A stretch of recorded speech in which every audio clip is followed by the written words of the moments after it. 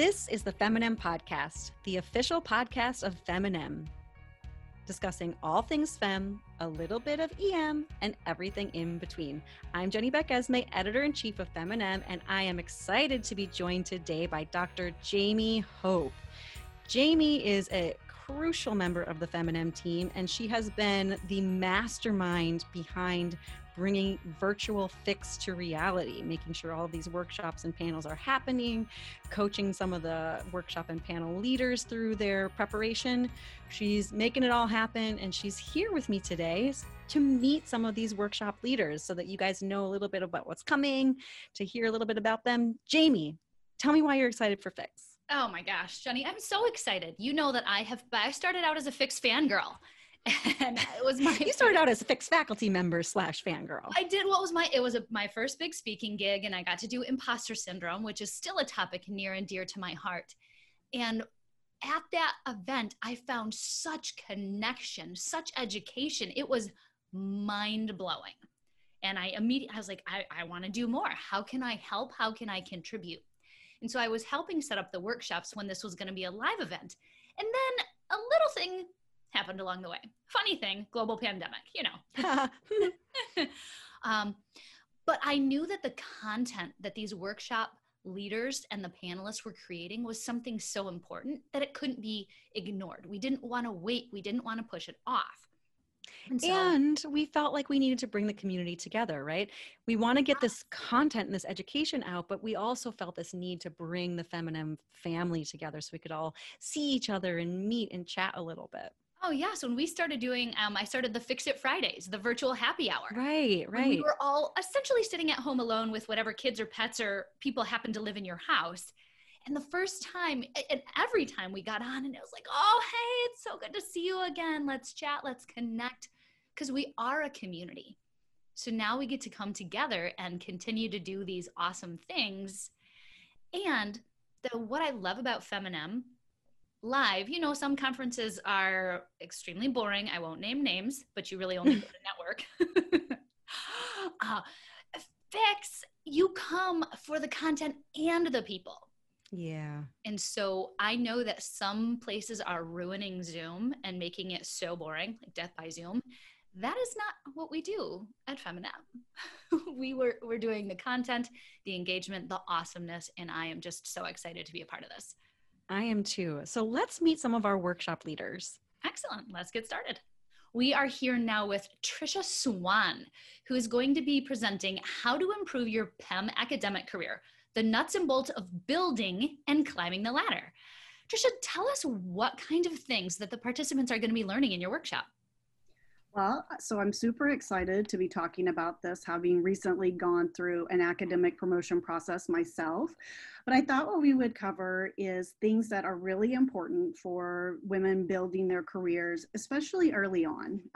We're going to talk about effective cover letter writing and also how to apply for those jobs that you're interested in doing that's going to advance your career along the way, and how you can write a cover letter that makes you interested in people wanting to look at your CV.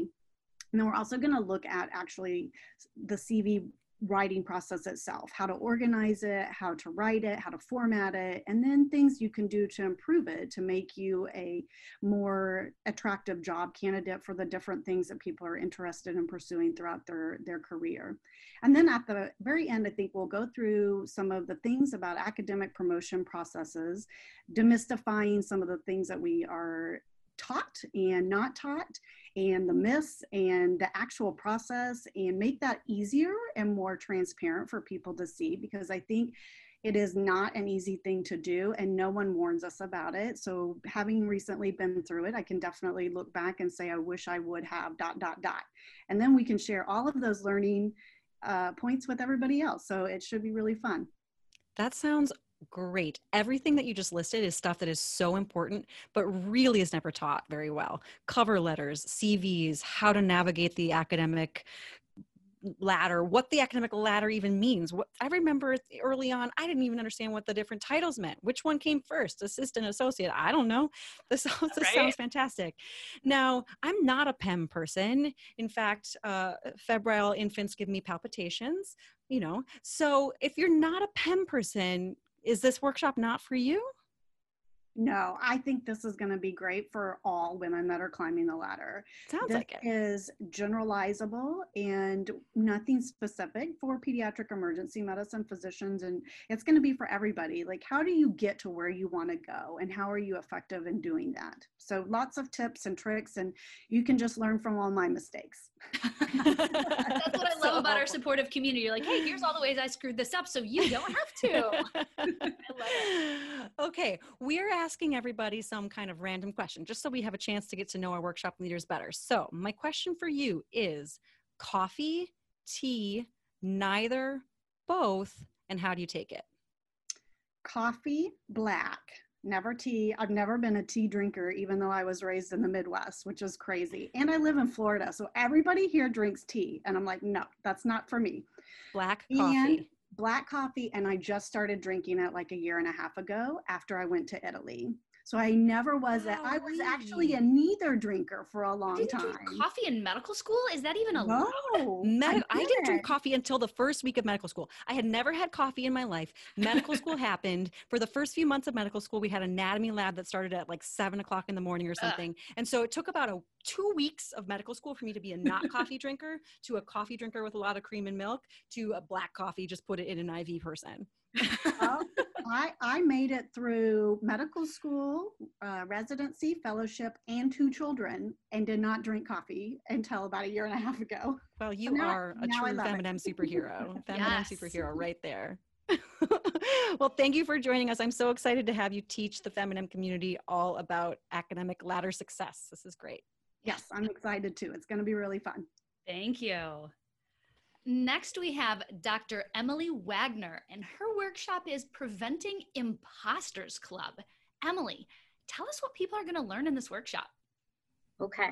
I am super excited to share a model that is ongoing from Indiana University. We started this club about 2 years ago, and it meets once a month, and essentially we teach residents and women faculty members how to combat imposter phenomenon. So when we start with the new residents, we usually introduce the idea. A lot of residents haven't even heard of imposter phenomenon or syndrome when they start residency.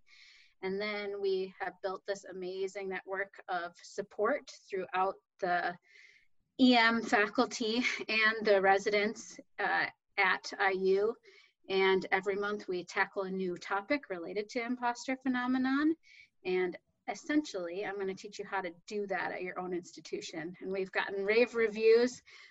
People have soared in their academic accomplishments, actually. They've gotten a lot of publications and mentorship, and we have felt that it's been a really rewarding model for us. So I'm excited to share it with the world. I love this. Imposter syndrome, imposter phenomenon is huge. Dr. Jamie Hope introduced this concept to the FIX audience at the very first FIX 2017. And I use her talk with my resident women's group and faculty women's group every year too. And we watch Jamie's talk. We use it as a jumping off point to talk about this concept. So to build a bigger network and kind of a more robust way to deal with this is so cool. I love the idea of ongoing support because this is so real. Ironically, when I gave that talk, giving the talk, I felt like, wow, I feel like maybe this will only apply to a few people. Imposter syndrome, right? Really, this should be core content. And so you are going to be teaching us how to do that at all of our institutions on an ongoing basis. Yeah, and initially it was started for residents who were dealing with it as interns coming in. And then it was so surprising how prevalent, like you said, it was even in our very, very, very long-term faculty, and how much both faculty and residents have gotten out of it in the end. So exciting. I love it. So Emily, I'm going to hit you with a question. Okay. If you were an animal, what animal would you be and why? Oh, well, You know, when people used to ask me this question when I was a fourth grader, I used to say that I wanted to be a duck because they could walk and fly and swim, That is you a know. really well thought out answer. That is So I wise. probably would teach my 3-year-old that answer because it's kind of a lot of superpowers, even though it's a boring little animal. Love that. That is so great. I love it. That is awesome. I want to do all those things. I do Heck, why not? too. And ducks are like kind of lovable. It's fine. They're pretty cute. They're pretty cute. They are. All right. Great. Well, Emily, thank you so much for joining us today, and we are looking forward to this awesome workshop. Thank you. We are here now with Jennifer Mitzman, and she will also be joined by workshop expert Alicia Pilarski, and they are doing an amazing workshop, Healing Your Healers. Jennifer, tell us about what you're going to be offering in this workshop.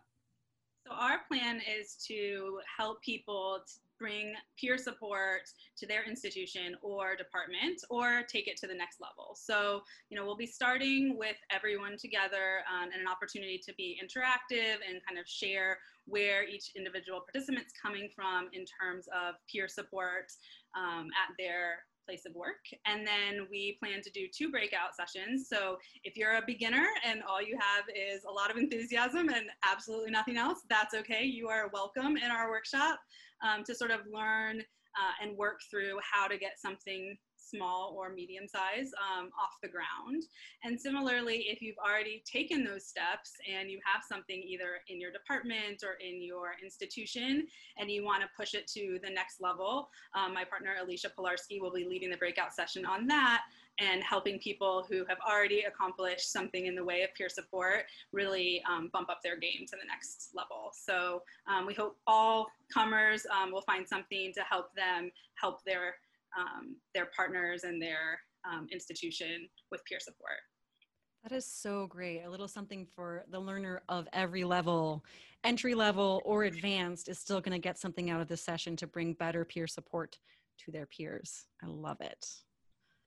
Jennifer, we've been asking everybody a silly or fun question so we can get to know our workshop leaders better. Are you ready for yours? Yeah, now I'm really wishing that Alicia was here with me to be on the hot seat, but. Okay, I think it's a fun one. Thinking back to your childhood, 6th grade or younger, what was your favorite toy and or activity and why? So I lived on the top of a hill. Our driveway was this crazy hill, and it went across the street and down into the across the street neighbor's driveway was like the continuation of the hill. So one of my favorite early childhood memories, which now as not only an EM doctor, but a pediatric EM doctor makes me cringe that my parents allowed this. The goal in the winter was to get enough speed up going down our driveway to make it across the street and down the neighbor's driveway in like one shot. And we of course posted a very safe lookout kid at the bottom of the driveway. That shows some Hey, that was thinking. So are we talking on a sled or on a skateboard? Or okay. like a tray stolen from the elementary school cafeteria. We Oh were not. no. You guys are And, yeah, looking back at some childhood activities as an adult and as an EM doctor is like, ooh, that no, was it's horrifying. like, what were my parents thinking? it was a different era. It's a different era. This will keep them entertained for a few minutes. Yeah, so that was a pretty fun one. Nice. Well, thank you. We are so excited for you to be joining the faculty for the virtual fix. Thank you. And people are going to learn a lot from you. We are here now with Dr. Chrissy Zaretsky, who is going to be hosting the workshop on human trafficking, recognition and treatment. And that's such an important topic because the signs aren't always what people expect. So can you tell us what type of things the participants are going to be learning in your workshop? Yes. So I am really hoping to help us busy kind of EM providers recognize some of the red flags, some of the key issues, because we know that the population of victims who are actually human trafficked or even survivors are coming through like our EM doors. And I actually am a pediatric emergency medicine provider and am very involved with child abuse and a lot of advocacy. And that's really how I kind of carved my way into the human trafficking network, as because I started to identify some of these patients. And probably if I wasn't doing the advocacy work with child abuse prevention and treatment, I probably would not have, recognized it. And I got involved when it wasn't really popular. I'm really happy to see now it's on the cover of like a lot of our EM journals. It's coming up at conferences now. That makes me feel, very good. And one of the things I think that I was really, where I practiced prior, I did not realize how many victims we actually had. And when I started working, actually was working as a deputy coroner helping with some of the cases, I realized then that there was an entire department that was dedicated to this. And I thought, well, if the police force has an entire task force and they're, spending our government dollars to look at this and track this, this is a big deal. This is definitely happening in my backyard. And I think that was one of the biggest things I had to break through, is to kind of, recognize that this is not like a problem that's only happening in like South Florida or, wherever else you may be living, that this is happening likely in your own backyard and through our ED doors. And I became really involved with our coalition. I live in Gainesville, Florida, but we have an Alachua County Human Trafficking Coalition. And now we've set up a human trafficking protocol. We have a phone number that we can call, that we work very well with our advocates in the community in the area when we have a victim. So one of the things I'd really like to empower other providers is how to help to start that network, to reach out to your community, because I know we don't have an hour to be in the room figuring all this out and exploring this. And the other caveat that I really hope that our participants take away is that a lot of people that come through that are trafficked are not nice patients. They're not patients you want to spend an hour in the room talking to. They're going to be difficult. A lot are drug abused. They're not very forthcoming with information. So a couple of the takeaways that I'd like people to learn is some of the red flags on how we can identify. And, we're not the police, and we're not the social workers, and we're not, although it feels like that sometimes, right, in the unit, but how to kind of employ other people to assist us. So I am just trying to help people recognize and empower them with resources that are already available, systems that are already in place, and how maybe in your own institution you can help navigate some of these pathways with those resources. So I'm also hoping to play a little game regarding human trafficking. So we'll do a little trivia on some of the fun facts and some of the latest kind of updates, and look at some of the, the national statistics on that as well, because it is an interesting definition and what people really, how people define it. So I would like to kind of break down some of those barriers as well. And again, I'm very hopeful to also look at talking about some of those resources for our busy, emergency medicine providers who may be dealing with a traffic victim, while we're also trying to perform CPR and intubate a patient and put on full PPE in COVID times. Yeah. So I think we have to keep it very real for us, because we're busy and we always have 20, pots, going on the stove. So it's easy when you go to some of these networking, or some of the workshops that I attend that are not made primarily for the EM provider, and I can already detect that they have so much more time, so much more. I think that's so helpful. Yeah, it's so helpful to put it into specifically the emergency medicine context, because this kind of in my brain falls into the same realm as many of the other social determinants of health: food scarcity, inability to have safe places to exercise, all these things that are influencing our patients' health, but we don't have the time to spend counseling a lot or getting to some of the real root cause of our patients' problems, but they're coming to us with kind of some of the sequelae of these problems. So the faster we can recognize these, the faster we can identify resources to help our patients with any of those social determinants of health, the better our patients are going to do and the better we're going to do as physicians. So this is going to be a really great workshop. Yeah, and it's so empowering. It's intimidating. I'm so sorry, Jamie. Sorry. It's empowering because now first people recognize the scope of the problem, which is so much bigger than we thought. And then, okay, you find somebody because you're going to learn how to identify them. Then what do I do? And so they're going to leave this workshop empowered with knowing those key important steps in the context of being a busy emergency medicine provider. That's so amazing. Yes. And I would also say, like, from attending the last fix, I'm always, I kind of take away that whole, like, be the change. How are we going to go back to our units and be the change? And I really want to empower providers, because a lot of our institutions, whether you work academically or if you're in a small community or you're in a big, move the meat kind of place, where you can go back to these institutions and challenge them on the fact that we do have to have a way to take care of, all of these things that come through our unit and our victims. And this is really important with our collegial efforts from law enforcement, from Homeland Security, from, there's so many avenues that this crosses. And I do think this is so important on a community level to get other people involved as well. Yeah. So we have been asking all of our workshop leaders a fun fact question, just so we can get to know people a little bit better. So mine for you, putting it in context, is in the realm of COVID, I think a lot of us have been turning back to comfort things, comfort television shows, rewatching things like Seinfeld or Golden Girls, returning to foods from our childhood. So what is your go-to comfort food? And does it have a specific reason for it? Like, it's what my mom made me when I was sick, or I just really like pepperoni pizza. Or I like your comfort food. This is going to probably be a little silly, but chili cheese Fritos. Chili cheese Fritos. Which is the funniest thing. And they're often hard to find, and you really have to have a taste for them because they're kind of different. And they're often hard to find. And I think probably because I was not allowed to have them in childhood, and it was sort of you may have a couple, in your chili, then that is like, if I am really having a rougher day, I might buy chili cheese Fritos. And I've learned now to just buy a very small bag. I love that.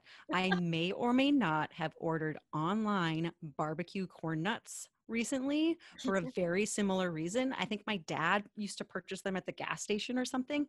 I don't really like barbecue flavored snacks in general, but for some reason, barbecue corn nuts bring me back to like riding in the car with my dad. And I really wanted someone, ordered them online, and they were delightful.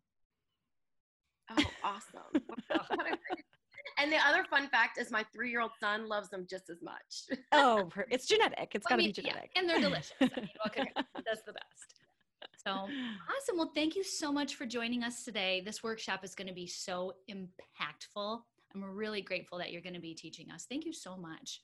Thank you. Thank you. All right. Next, we have Danya Koja, who is partnered with Diane Bierenbaumer, and their workshop is called Rock the Mic, Improving Your Speaking Skills from some of the top speaking experts. Oh, this is going to be so good. This is going to be so good. So tell us about the kind of things that people are going to learn in your workshop. So we are super excited about this workshop. What we're going to be talking about is speaking and presenting skills, which are incredible assets to anyone's career. Whether you want to talk about academic things or non-academic things, hopefully you will find what you need in this workshop. We're going to be talking about things like knowing your audience, honing your topic, displaying what you want to talk about and figuring out what's the best way to deliver that content, and how to physically deliver your presentation, whether we're talking about electronic or virtual platforms, the way we're doing things now, or when we're post all of this COVID craziness and we're back to in-person life. So we're super excited about the fact that hopefully you can use these skills in every single venue, whether again, it's medical stuff or non-medical stuff, and whether you can see the humans or just do it virtually. Oh my God, this is going to be so great. Danya, hot seat question. Yes, Jenny. What is the movie from your childhood that you remember most vividly because it was either impactful and or terrified you? Oh, Home Alone. Definitely. Home Alone. Alone. It's very impactful because it shows you how you can figure it out on your own when you are alone on Christmas at home. Did you have a bit of a moment the other day when Macaulay Culkin tweeted that he was 40?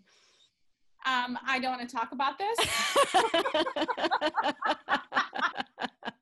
I think someone, who asked you, Jenny? You shush over there. No, I had a bit of a moment.